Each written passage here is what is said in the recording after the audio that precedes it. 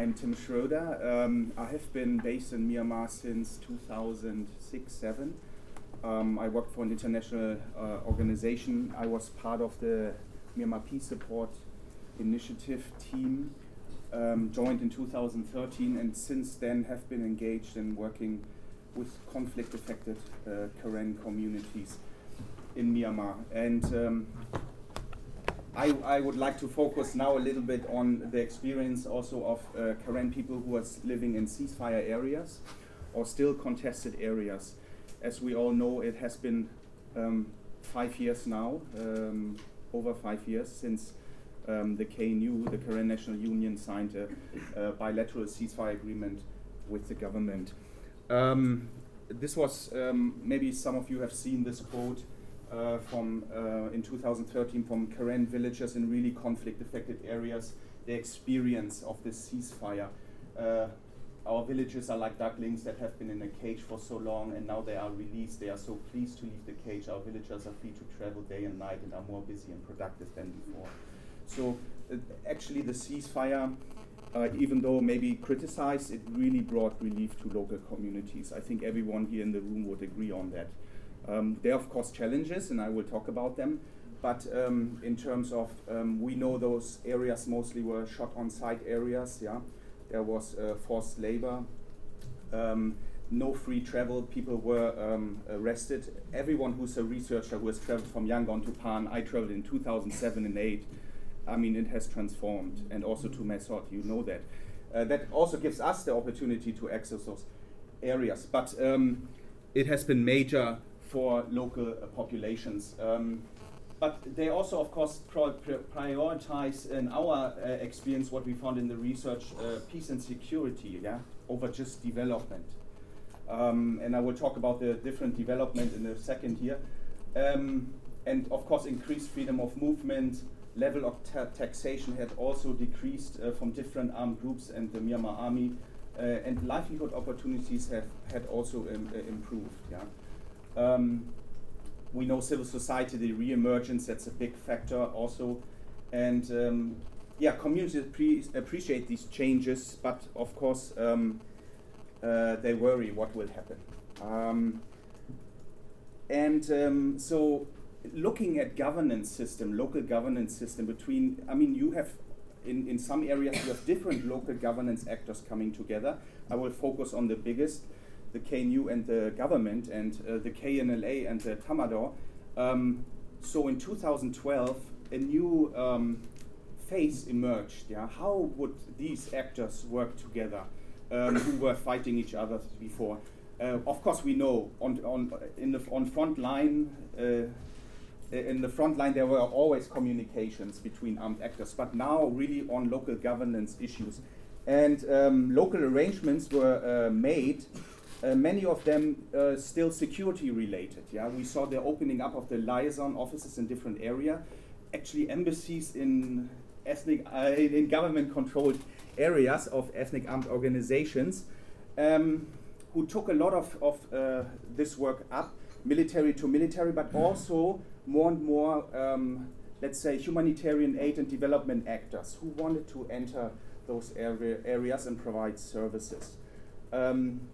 Many times, I would say these arrangements, local arrangements, they were ad hoc. And there are also some more substantial examples. For instance, the current Department of Health and Welfare, the Health Department of the KNU, and the Government Health Department, they have now a really interesting coordination, cooperation together. It looks different in the education sector. But it's interesting also to analyze why is that, and it's often also personal. And some of you know, I don't know, Dr. Mata, who came back from the US. I think he has a crucial role he played in this development. Nevertheless, these arrangements, they just materialized, but often from my research is they were not based on the actually governance system of the government and the KNU. If we look at the systems, they're quite similar. You have in the KNU system, you also have village track leaders, you have township, you have a district, and then you have those departments. But often there is not much interaction. Yeah, sometimes, especially on economic issues, local battalion leaders are communicating with each other, and not administrations. Yeah, and people are rarely consulted about those activities. So this was the stage at the bilateral ceasefire, and then in 2015, we know in October this national ceasefire agreement was signed, and there was a clause about interim arrangements. And we can see here a works program during the interim period. So interim periods is from the bilateral ceasefires till we have a political solution of ethnic conflict in Myanmar, which we all know can take many, many years. Yeah? And so it is stated there that we recognize that all ethnic armed groups who have signed are key parties responsible for promoting development, security, regional stability, and peace for civilians living in their respective states and regions.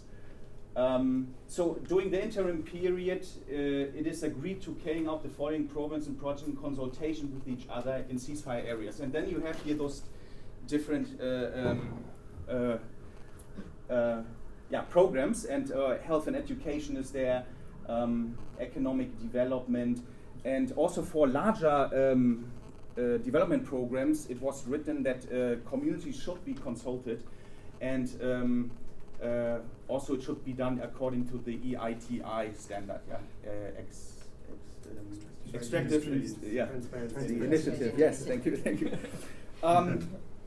So this all sounds good, and when you talk to armed group leaders, KNU leaders, this clause in the NCA, it really represented more than it was an acknowledgement of their legitimacy in terms of provision of governance and service alongside or in parallel with the government, but in coordination. Yeah? Now, when you look, we are now 1.5 years later. We have seen peace-building infrastructures been built around the political dialogue, the UPDJC, and then around ceasefire monitoring, the JMC. But this here has not been addressed. There has not been an infrastructure which has addressed those issues. And so I would say this is quite problematic, because what we see is that often the government is not, I would say, or also the ethnic armed groups are not standing on this agreement, and they're trying to work together. And like I said before about the KNU departments and government departments, so for instance, the KNU has a land policy and the government has a land policy. How do you apply it? Yeah? And here's a quote from the current chief minister, the new Dornan Kin Tue Min, from the NLD. And she said the KNU created the land plots in accordance with their land policy in their controlled areas. So we said they could not manage it like that. As the management of the land is carried out by our government, we must be the one who does this. We explained this to them as well as to the villagers. We try to convince them that there's only one policy in our region. Peace talks are happening, and we also have gained peace, but we have to follow up on such sequels to the peace process. So of course we can say her government, NLD, they did not negotiate the ceasefire agreement, but this is problematic, and how to address it. The bilateral ceasefire between government and the KNU stated that the government will recognize KNU land titles, and it has never happened. So yeah, looking at those areas, so the areas conflict affected, they opened up not only for NGOs, INGOs, to provide services for the people, but also the opening up for private businesses. Yeah, and what we see is that there has been a lot of land grabbing and natural resource extraction, and with very negative impacts on local populations. Yeah, there's a major concern about infrastructure projects, dams, cement factories. Yeah, I just came back from a cement factory. They're going to want to build in Bilin Township. In Tatone Township, and the KNU and government have never talked to each other. It's the company who talks to both. And the company promises the KNU you will get 5 minutes left. I have to hurry. So communities want better governance and service delivery. Yeah? I wanted to show you something because there the other presentation. 1 second. And Martin Smith, you were referring to Karen in other areas. Actually, I'm part of a consortium who is implementing a LIFT project in the Tanitari region, and it's focusing on Karen IDPs. And we did a baseline survey, and this is really related to local governance and interim arrangements. How's the situation for those local people? So what you can see, we did 355 household interviews in 3 townships, Palor, Tayechang, and Dawei. Ethnicity, all Karen, Po, and Segor were the most, yeah. And interesting to see, for instance, natural resource management, yeah.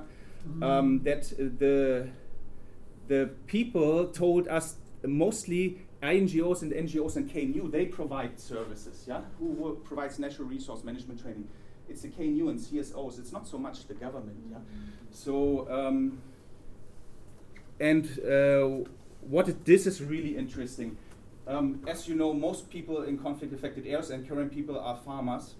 In the Tanitari region, it's betel nut.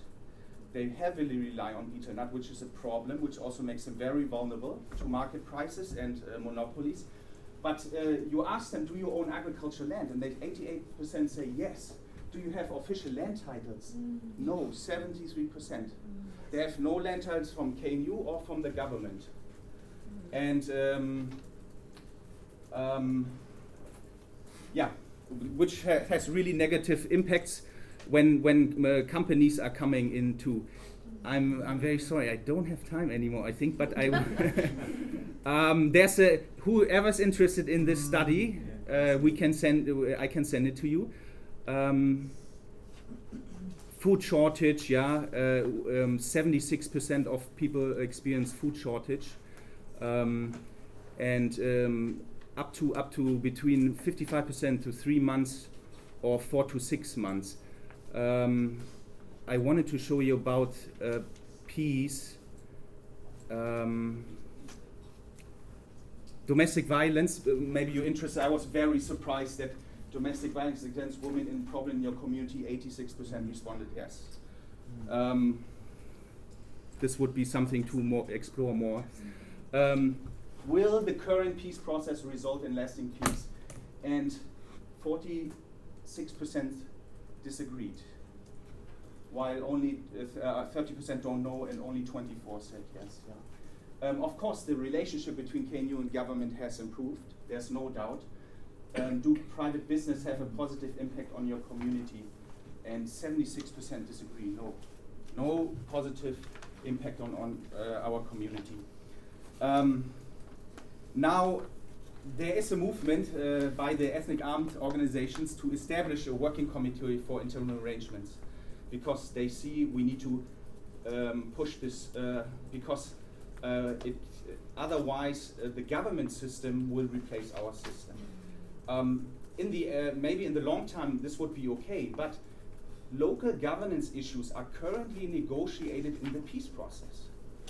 So if the government is pushing out these systems which have supported their communities for many years, this is very negative and could even lead to further conflict. Assumptions just on interim arrangements is without interim arrangements, negative consequences for local populations from private business projects will continue to increase. The right-based approach and the equal right to health and education services make it important that all territorially controlling entities agree on how to service their people. Both have to acknowledge they are the duty bearers. Yeah? Without interim arrangements, there will be growing frustration among those that signed the NCA or have bilateral ceasefires. And I think, David, you will talk about it. Without strong interim arrangements, the incentives to sign on the NCA will not be strengthened among non-signatories. I think that's the experience of the KIO and their ceasefire. and locally produced interim arrangements will naturally end up being the point of reference for federalism discussions for the groups involved in the peace process.